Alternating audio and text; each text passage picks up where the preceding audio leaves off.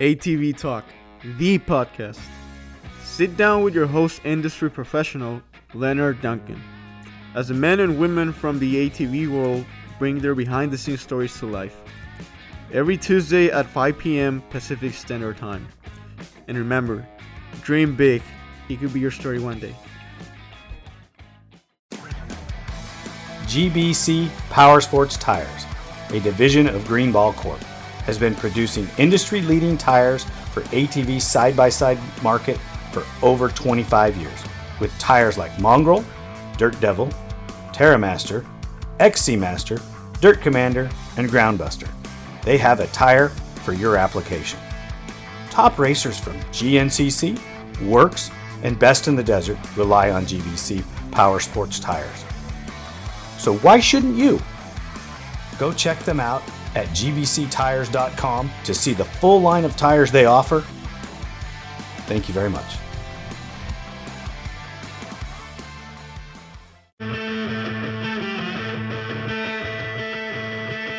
GPR Stabilizer, a leader in steering dampener technology, brings you the new Q5 Sport ATV dampener with better control and handling with an upgraded vane and seal system. Go check it out today, www.gprstabilizers.com, or call 619-661-0101. Don't forget to tell them ATV Talk sent you. Jimmy Elza, how are you, sir? Doing great, man. Doing great. Hey, thanks for reaching out and coming on ATV Talk and being part of this. I'm excited to be here. I enjoy the podcast. I listen to them all the time. That's awesome. That's awesome. So, Jimmy, let's talk a little bit about how did you get into ATVs? And we just started trail riding, me and my dad, and it got pretty serious. I started out on a Yamaha Breeze, a baby blue Yamaha Breeze. And I had pink grips on that thing. And man, I thought it was the coolest four-wheeler ever. And then we moved up to 300EXs. And we actually went to the ATV Olympics was my first race on that. I don't know if you remember that. They had a Olympic event in Greenville, Tennessee. They had TT, motocross, and cross country. And my dad and I, we raced the cross-country portion on the 300EXs. Nice. And we had no idea what we were getting into. So we just literally rode around the track together. And I'll never forget, the pros were coming around to lap us. And they just start screaming at me, you know, and I was not prepared for that. My dad, I look over, and he's in the woods trying to find a stick to like hit the guys because he didn't like them screaming at his boy. But we actually met Gary Denton. That I have a picture from that race with Gary Denton, and what the pro he is, man. I loved him on your podcast. Such a positive guy. Just like to hear him talk. Dude, Hall of Fame. Isn't that amazing? Absolutely. Congratulations, Gary. Yeah, that's just I was just on with Joe, and that's the main topic of our deal was the Hall of Fame. So yeah. Well deserved. He was an awesome person for the sport, for sure. Still is. When you get him talking, oh man, the guy will go on for hours and hours. It's awesome.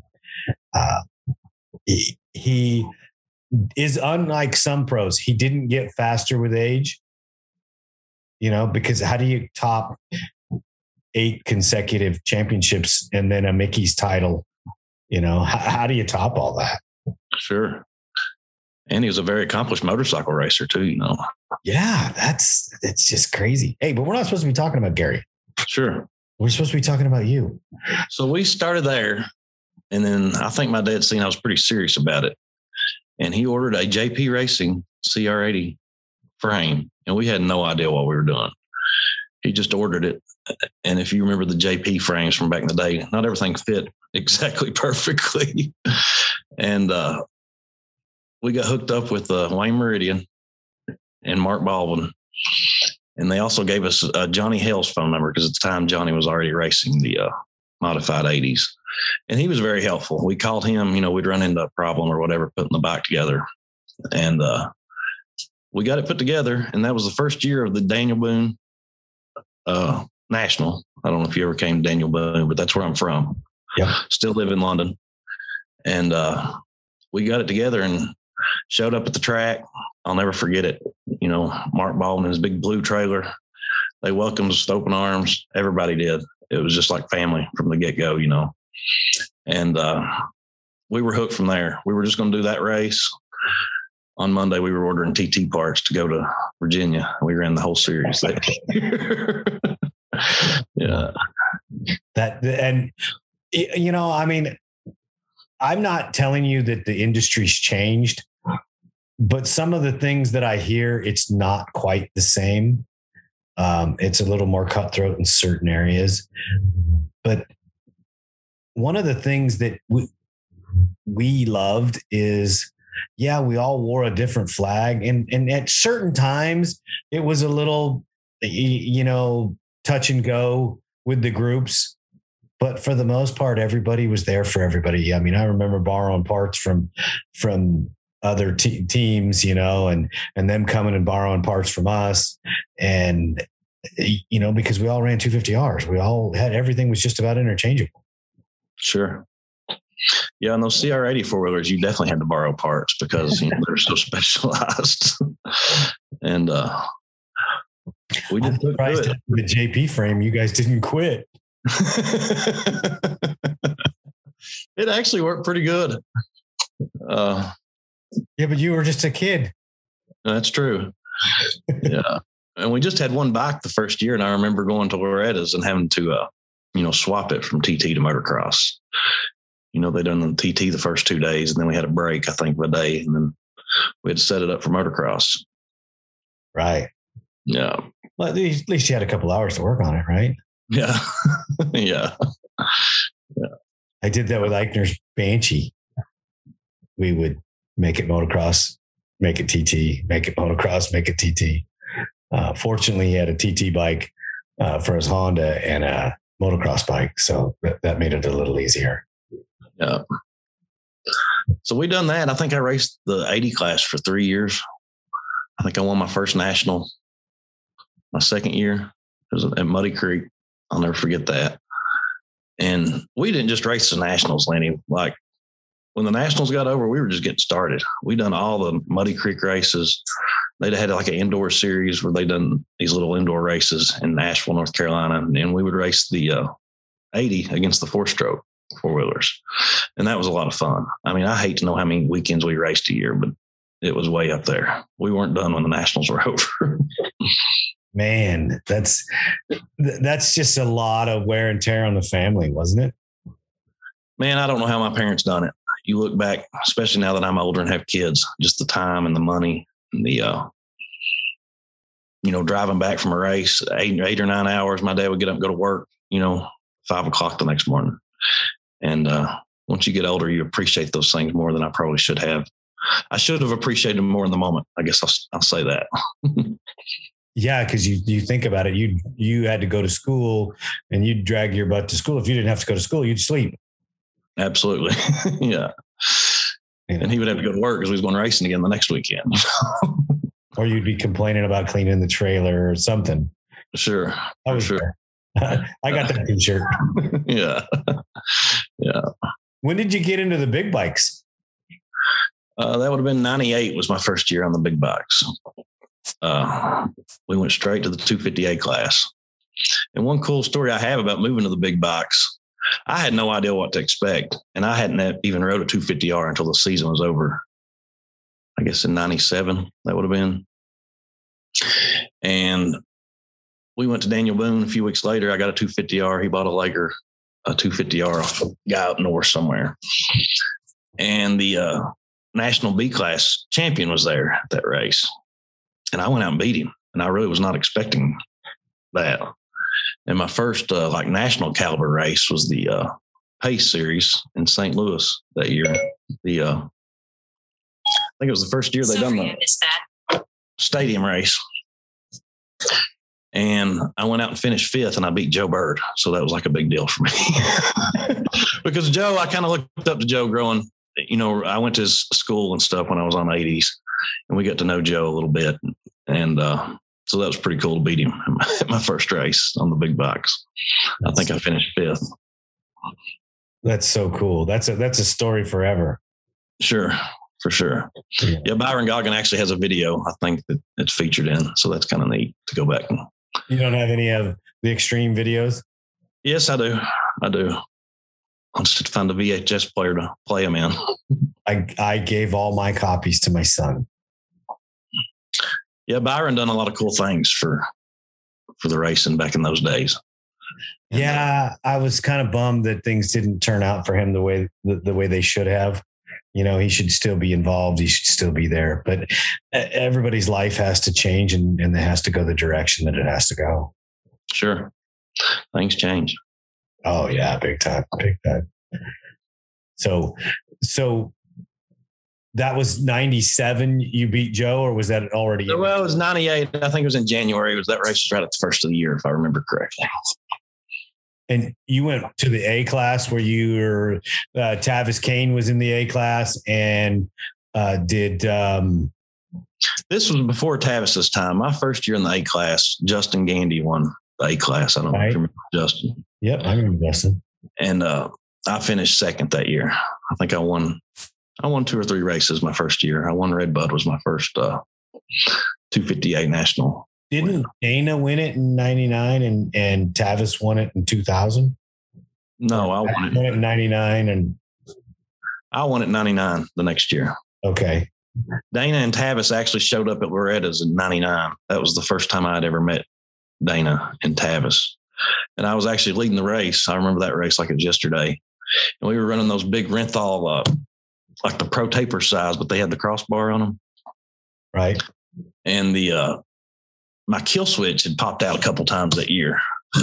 And I was leading the race and my kill switch popped out. And I can't remember if Dana won. I think Dana ended up winning Loretta's that year. But in 99, I won 9 out of 12 races in the A class. So that was by far my best year racing. I actually, Daniel Boone, was always my local track, and I had so many laps at that place, but I never done good there. I always had some kind of bad luck. And sure enough, I was practicing the 99 season, the Tuesday before Daniel Boone. And I was out practicing. It was windy, and I shouldn't have been jumping. But I was back on my track behind the house, and the wind blew me off the jump. And I put my hands down and I braced myself, and I broke my arm for my first time. And that was actually the year I won the championship. So I had it plated, and we came back and we won Birch Creek in Danville, Virginia, like 2.5 weeks after I broke my arm. So that was kind of cool. Wow. That's crazy. But looking back on it, I think maybe I should have prayed, let it heal a little bit longer, because I had issues. I had issues breaking my arm. That's what eventually led me away from racing. I broke it like 5 separate times. Same arm? Yeah. And the plating didn't hold?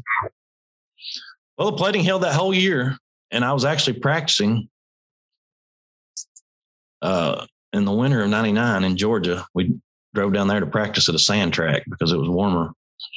And I didn't even crash. I just kind of landed off a jump, and I broke it bad that time. It was compound fracture. And they had to plate it again. And this was like on Thanksgiving Day. So who knows what doctor I got. But I came home and they cut the cast off like 2 or 3 weeks later. And my arm was like crooked as like a dog's hind leg. So they had to go back in there and re-break it. And replate it.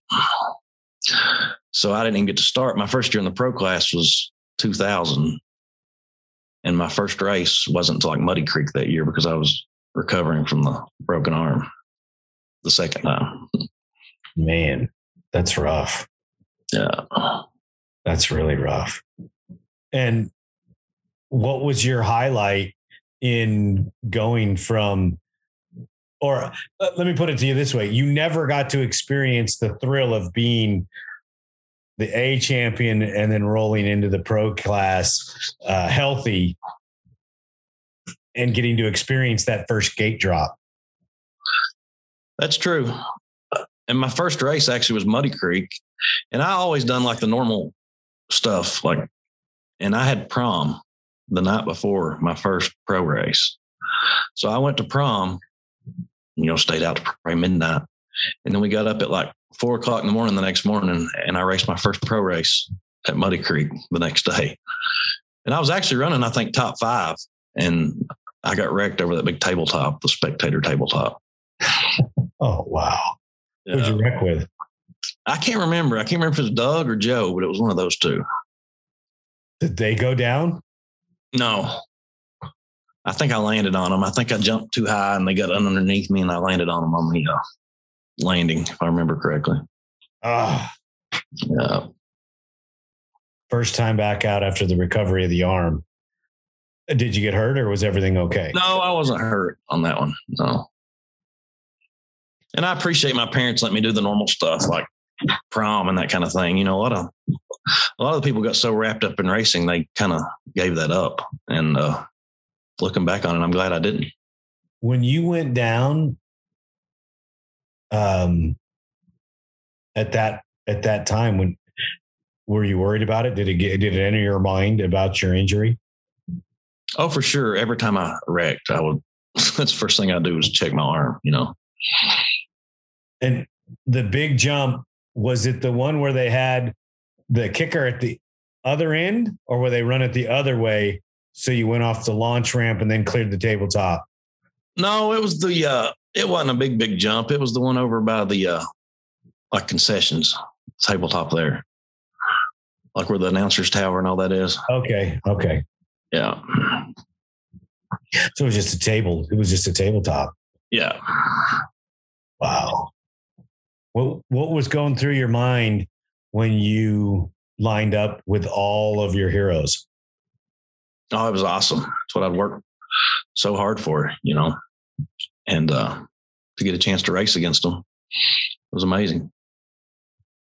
And, Doug Gust, Gary was gone, but you had Gus and Farr and Hit.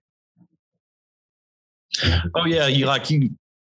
The field was very deep back then. I've heard you guys talk about it, but I mean, the top 10 could be turned around backwards almost every moto, it seemed like. No, I'd probably go a little deeper than that in some cases, depending on where you were and whether it be TT or whether it be motocross. Sure.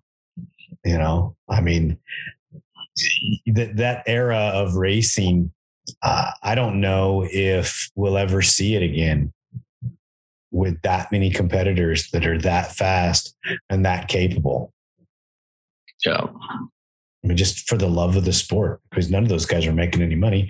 I think Gary was the only guy making any money, and he was gone, and everybody else was still trying to figure out, how to get to the racetrack in their pickup truck, Yeah, you talk about Shane. He used to come down and practice with me quite a bit. I got a few good stories with him.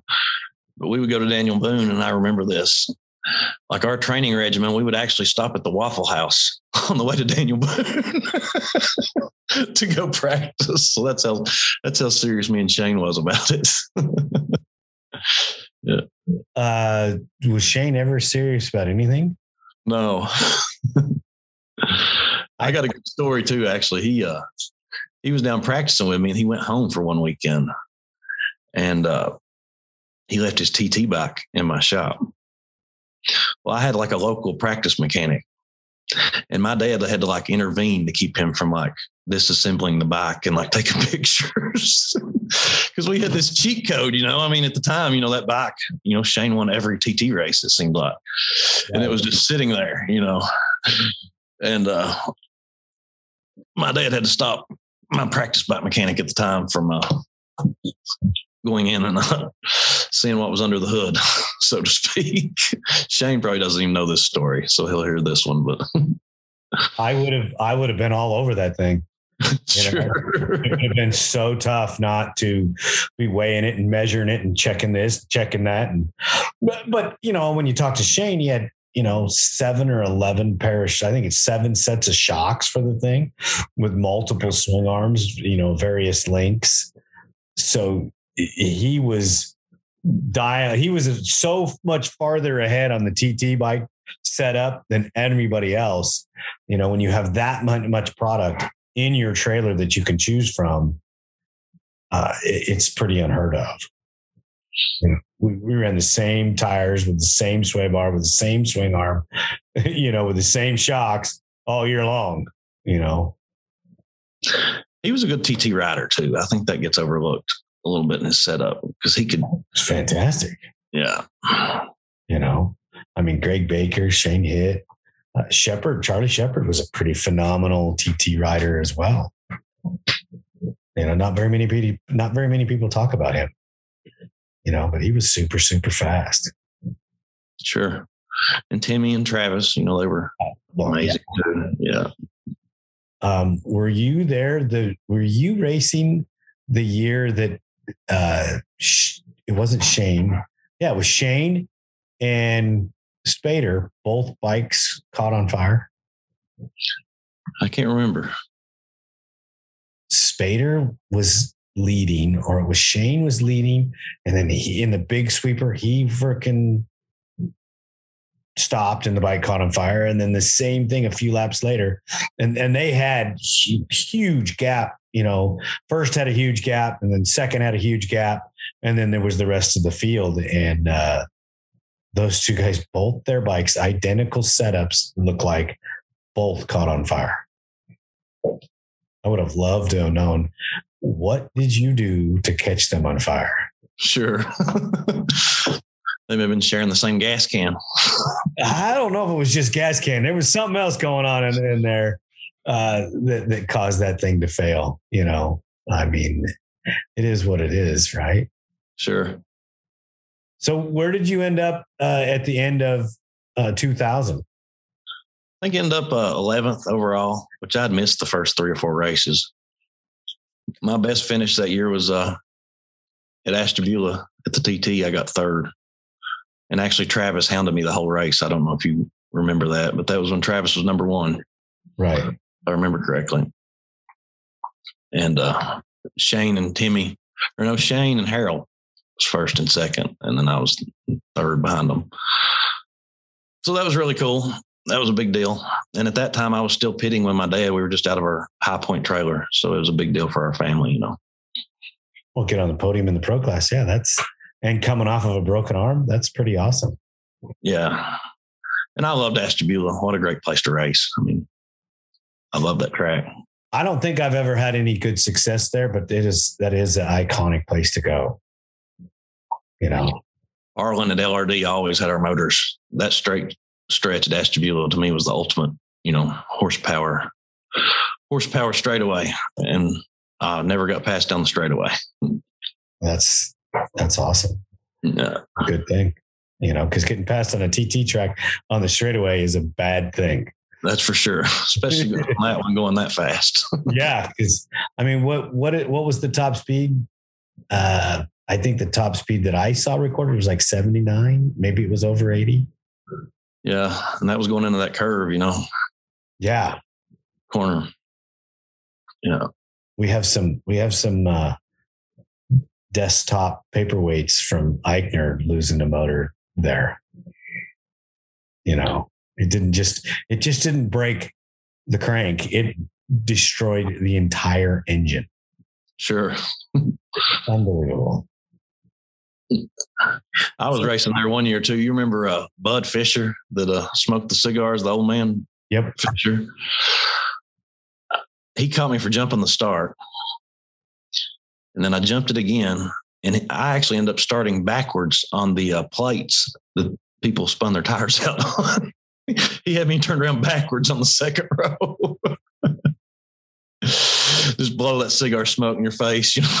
Turn around, boy. Why were you freaking jumping the start? I guess I was just trying to get the whole shot.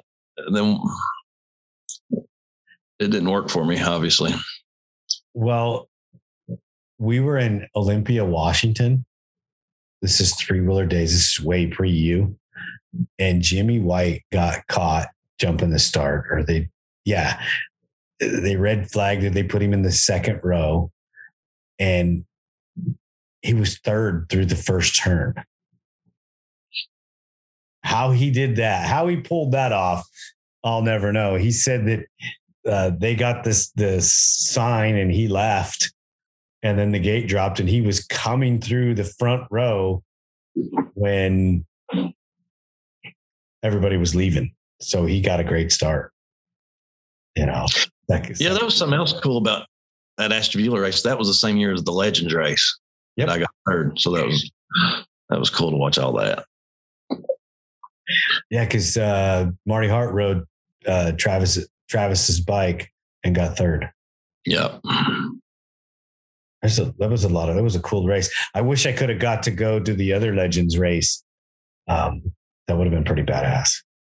Yeah, I still have like a bunch of autographs from the Legends race from all those guys. So that's kind of cool. Isn't it? I mean, being a fan, I got an autograph for my son when I was back there from Curtis. He still got it. My son collects all the jerseys and everything. And I used to go around and get the autographs and stuff like that for the jerseys and, just to ask for them. It was pretty awesome stuff. Still is, most people don't realize you have to be just such a huge fan of the ATV world to do what we do as long as we do. Sure.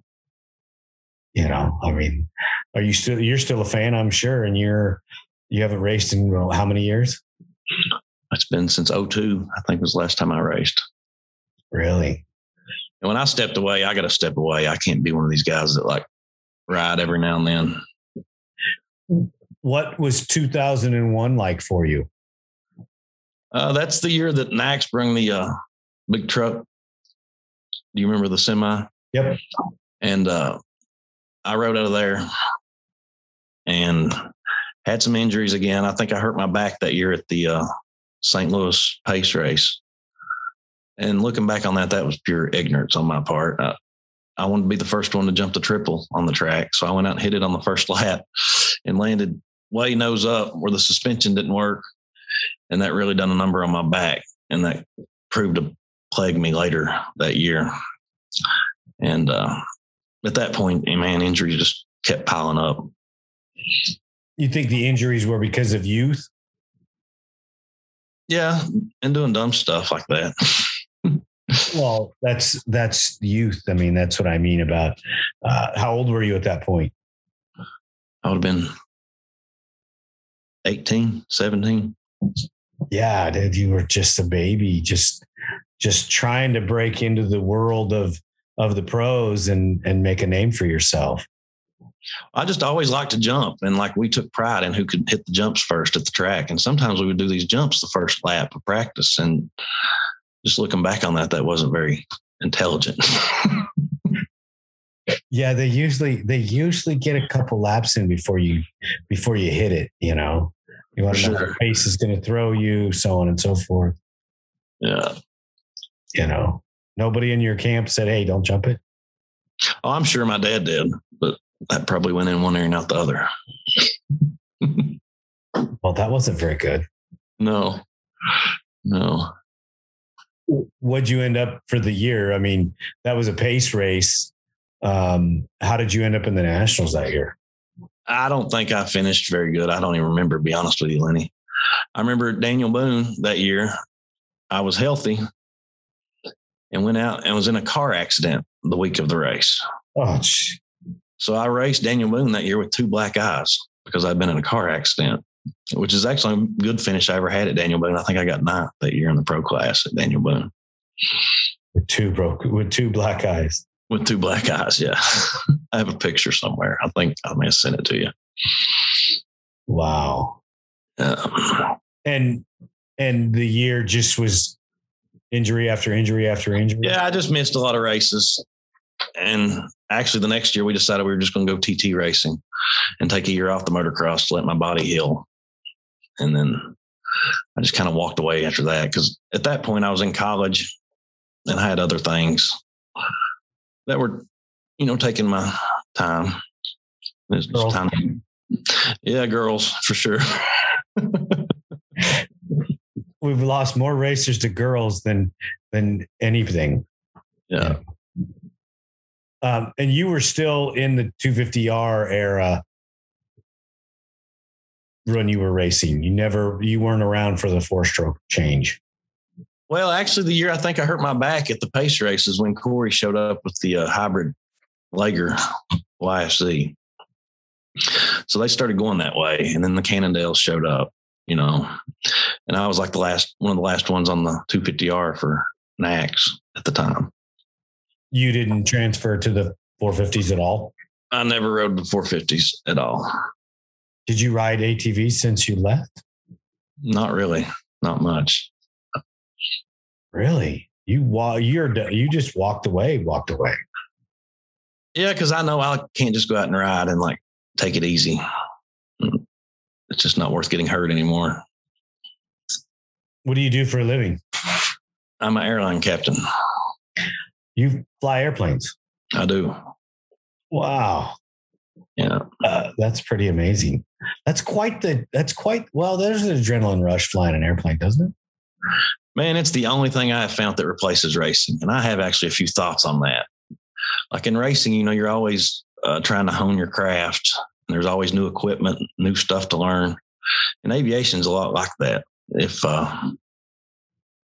you're always learning in aviation, you never master it. And I think that's kind of what draws me to it. I love my job. I love what I do. And I think it's interesting that a lot of the former racers are pilots. I think that I actually ran into, I was at the airport in Nashville. This has been probably 5 or 6 years ago. And I walk in the building. I'm like, that's Joe Bird. Sure enough, there's Joe Bird in the airport. So it was kind of interesting to run into him there. But I think that's why racers enjoy aviation, because it's just something you're constantly working at, perfecting your craft. Okay. Why can't I talk on my cell phone when I'm in the airplane? I never said you couldn't. The airline says I can't. Yeah, they tell you to put it on airplane mode. I'm not going to go too far on that. Oh, come on now. The boss not going to hear this, we hope. You guys must have took quite a few miles on the airplanes back in the day, traveling back and forth. I've spent my fair share. I never got to fun seat. I always had to ride in the back. I don't think they ever wanted a guy like me flying a plane anyways. I mean, that's probably what some people are thinking right now that's listening to this about me. Liking to jump. I don't know. I never like to jump, but hey, does this thing dive like, a jet? Is it going to fly like a fighter jet? Oh, let's try it out. That's your mentality. Because you don't go from building high performance ATVs that are state of the art machines and testing them and doing the things that I got to do, then put me in something that you have to, drive like a granny car. That's just like horrible. I don't want to do that. Sure. I still get to test ride some of the coolest machines that we build. And most of the race machines that we do, I'm doing some form of test ride on them at some point. Granted, not out in the environment. I'm not jumping them or hitting into the whoops. I don't do the suspension testing. I just want to see how their motor is going to respond under a load and how you're going to shift it, how it revs, tuning stuff. And usually in an environment that you shouldn't be riding an ATV that fast. But that's all I got. So that's where I do it. I've heard your stories about the parking lot. Dude, they're freaking awesome. So awesome. The greatest one is when Josh Rose saw me do it for the first time. I think he'd seen me do it before, but I was delivering an LTR to a customer. And you can turn that inside of a traffic lane or a parking spot. You can do a 180. Okay. At speed, they turn so good. And in that little parking lot area that I would test bike, I got clocked at 61 miles an hour before. And I rode that LTR and I could pivot it in the driveway in 180 and not lose the momentum coming out of the turn. And I didn't think that it was that cool, but Josh sure thought it was that cool. I talked to, I had Tavis Kane and Doug Eichner and gosh, Ben Jackson, all standing there, and I'm testing each one of their bikes before they load them in the trailer. And, I asked them all, hey, well, why am I, you guys are the pros. Why am I testing your bikes? And they know you're doing fine. You do you. Did you guys sponsor Ben? Yes, we did. I didn't know that. I think for a season, maybe a season and a half, and he either got in, something happened and he couldn't finish the year. I don't know if it was the first year or the second year. He used to come down and practice with me a lot as well. And you talk about those parking lot stories. Like we used to take my TT bike up and down my country road, like where I lived, wide open, riding wheelies, running 80 miles an hour. And the neighbors always put up with it. And then I had this track back there, and if it got dusty in the summertime, we didn't have a water truck. I mean, it would look like Desert Storm when I was back there practicing. I can just imagine how that got on their houses and everything else. But nobody ever said anything to us. Different time, different beliefs. People let people be themselves and let them do what they wanted to do, and understood that, boys will be boys, and maybe they enjoyed it. Maybe they were fans and really liked what you were doing. I had a nice track by my house. They actually came and filmed one of the Huevos videos there. And this is kind of a funny story. My papa was always involved in my racing. And for one of the Huevos movies, they tried to ride the cows. I don't know if you remember watching that one. I think I do. Yeah. And the next week, all 3 cows that we rode died. We must have got them too excited, but everyone. Really? They did.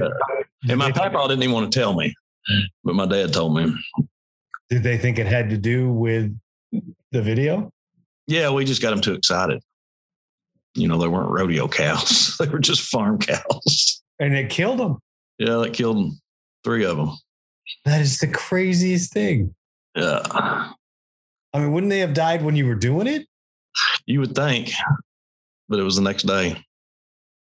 Oh, wow. We were out there trying to ride them like in full riding gear and a helmet. And it was just funny. It was, yeah. Now it's not, but yeah, then it was. Wow. I have so many good stories about my grandpa. I got another good one I'll tell on him. We were at a Challenger. You remember the TT track up in Indiana, Pennsylvania? Yep. If you remember, the track was a pretty good ways from the town and the hotel. It was probably a good 25-minute drive. Right.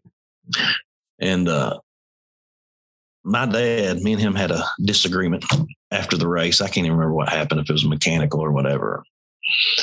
My papa didn't like something my dad had said to me. And they always play golf, like on the practice days, like on Fridays or whatever. So he had his golf clubs. Well, Challenger was like in the middle of July. It was 90 degrees in the shade. He gets mad and he gets his golf clubs and just takes off walking, left the track. And you got to think my papa had been 70 years old at this time, if not older. And it took us probably an hour and a half, 2 hours to get everything loaded up after he left. And we took off driving down the road, and there he was walking on the side of the road with his golf clubs and at 90 degrees. And glad to see you guys. We pulled up. He got in like nothing ever happened. We rode back to Kentucky. Oh, that's too funny. Yeah. That is too funny. We were going to the track the next year, and I'll never forget. And he looked and he said, "Man, there's a really good spring behind that house over there." He said, on our way to the track, he had found him a well to get him some water. I guess while he was walking. I don't think that people on the West Coast even have a clue how cool it is back east. Most everybody is so awesome back there. Welcoming, stranger, doesn't matter, open their house to you. Come on in, sit down, let's have something to eat. It's an incredible family, really is. Especially the racing family, man. I have so many friends, and that's the main reason I started doing Facebook, is just to kind of keep up with some of those people still. And even though you've not seen them in 20 years, if you were to run into them, it would be like you would never miss a beat, Exactly. So let me ask you this. How did you find ATV Talk? Well, I listened to the Cody's podcast, and it must have just showed up as like a suggested one or whatever. So you listened to Jansen, Digging Deep, and somehow the link came on because he came on my podcast. He was episode 15. Yeah, I couldn't find Tavis's first episode. I wanted to listen to that one.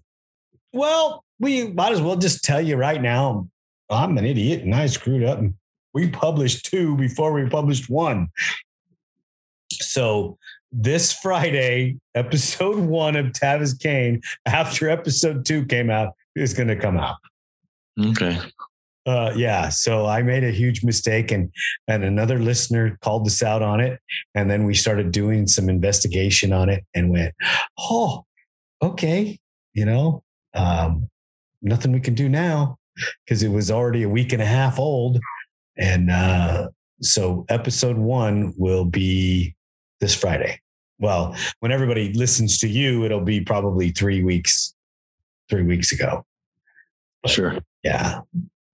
Jeffrey Rastrelli, just so that everybody keeps it in perspective. Jeffrey Rastrelli drops tomorrow. Okay. Not his dad, the kid. Okay. The current racer. I asked Jeffrey to hook me up with his dad, and he hasn't done that yet, but I'm hoping he does. Yeah, his dad was around when I first started. Yeah. He raced the pro class. This is going to sound bad. I didn't put 2 and 2 together. Really? And then he said it, and I went, oh, yeah. Clueless. I want to talk to your dad. Yeah, let's do this, because I remember the name and I believe somebody told me, but it didn't register, and now when I think about it, it does. So it's pretty cool. I love talking to the older school people. I mean, I like talking to the new school people too. But guys like you and some of the older school guys, you understand what it's all about and you want to tell your story and you want to be involved. And these young kids just don't realize that they're missing out on self-promotion. I just enjoy talking about it, man. It was a great time in my life. And it's good to relive it. Well, I want to hear more about this jet thing because what size jet do you fly? The one I fly right now is a 76 seater. 85,000 pound airplane. But only 76 people? So you only get to scare 76 people a flight? Only 76. Yeah. What's up with those 200 or 300 passenger planes? Hopefully that's down the road for me. You fly for one of the major airlines? Yeah, I don't want to go into who I fly for, but yeah. That's fine. That's totally fine. Yeah. That's pretty cool. All interstate, no international stuff. Well, we go to like Canada. Pardon? Say that again, please. Go to Canada. I was in Montreal last week, but in the Bahamas. Oh, nice. Nice. That's pretty awesome stuff, man. That's still a big responsibility, man. That flying an airplane like that and making sure that the mechanical logs match and doing all the things that you guys got to do. That's pretty intense. It can get that way. Stuff starts piling up on you for sure. The weather is kind of a crazy deal, I'm sure. Well, you get weather and then maintenance and then trying to get a plane out on time. It can add up pretty quick. Oh, I bet. It's kind of like getting your four-wheeler ready for race day. Absolutely. Very similar. You're sitting there waiting for the UPS man. Come on. Hurry up. They don't get there till 7:00 at night and you needed to leave 5 hours ago.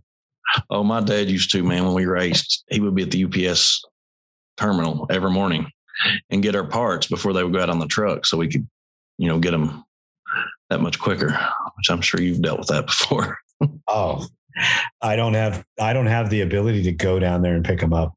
But we've chased drivers down and trucks down and done things like that because we had to have it. I mean, I've been racing so long that I remember taking a complete quad on the airplane in pieces. Really? 5 or 6 of us and we all traveled together, and everybody had a carry-on that was too heavy to carry. And we checked the frame with the engine in it at check-in,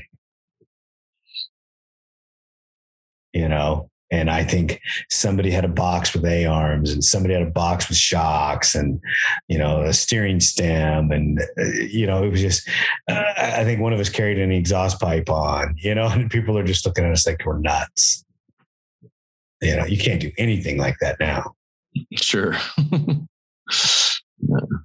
You show up with a motor or engine oil and, oh my God, this blade's going to blow up. I did this for years, so I don't know what you're talking about. Another interesting story I had the first time that I went to California to do the freestyle stuff for Wes Miller. I actually drove to Johnny Hill's house, which is in Tulsa, Oklahoma. And I had literally got my driving permit earlier that day. And my dad turned me loose to drive to Tulsa, Oklahoma.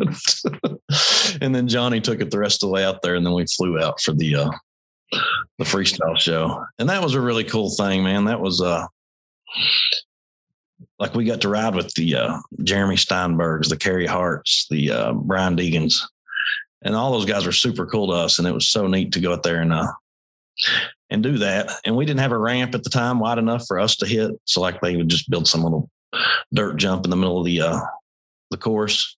But to get it to go out there and kind of be a part of that was really cool. That was something that Joel Grover set up. If you remember, I think he wrote for you guys. He worked for Pace, and he set that up. So as a young kid to get to go to California by myself to do something like that was just that was pretty cool. How many events did you get to do? I done the one in Anaheim, and then I done the one in San Francisco. So I got to do 2 that year. I think Sean Cermini done them with me, Corey Ellis, Chris Fristow, and Johnny. Wow, I haven't heard a couple of those names in a while. Yeah.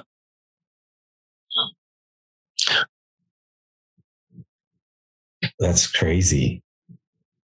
That's so yeah. Like I'll never forget. I went to the football game that night, like my high school football game, and I told the vice principal at the time what I was doing, and she just kind of looks at me like I'm crazy. Like, you're driving to Oklahoma right now? I'm like, yep. Gotta go drop my 4-wheeler off so I can go to California next week. And they still didn't get it. No. Show photos or videos, and they just would shake their head. What was your best trick? I like doing the cliffhangers and the hill clickers and no hander landers. I can't do none of the tricks these guys can do today. I mean, they make us look silly, but mainly I just like to jump. I enjoyed hitting the bigger jumps. I like being the first one to hit them. And that used to drive Wes Miller crazy because he would build a big jump and I would never hit it where he got to see me hit it for the first time because I didn't want him to video me crashing. So I would wait till he was on the other side of the track, and hit this jump, and he would be so mad because he didn't get to film it, but I would always do it again if I'd done it once, Right. Did you have any problems doing the freestyle stuff? Man, I actually never got hurt doing freestyle. All my injuries was the racing stuff. When you were doing the freestyle, did you do freestyle anywhere else but those shows? Or was that the only time you did freestyle? Just for the videos. And then John Pellin put on a few freestyle shows for like that Orville TT race, if you remember. Same one that the Kangaroo Kid was there.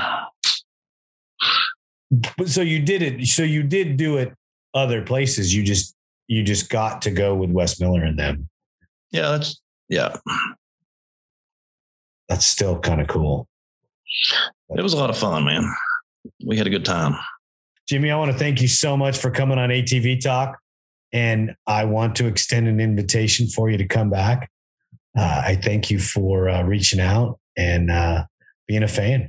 I really appreciate it. Enjoy your show, Lenny. Thanks for having me, man. The team here at ATV Talk would love your feedback. Please email us at hello@atvtalkpodcast.com. San Diego's Body Evolution and Wellness Center. With over 17 years experience, Dr. Heidi looking out after all your chiropractic needs, and Coach PJ looking out after all your fitness needs. Visit our website, www.bodyevolution.org, or call for an appointment, 619-987-8875. Duncan Technologies International. More than 33 years in the industry building racing programs and ATVs around the world. We build winners. Thank you for listening. We hope you enjoyed the episode. If you did, don't forget to rate us on all the available platforms and share us with your loved ones. Follow us on Instagram and Facebook for more ATV Talk news. See you next time.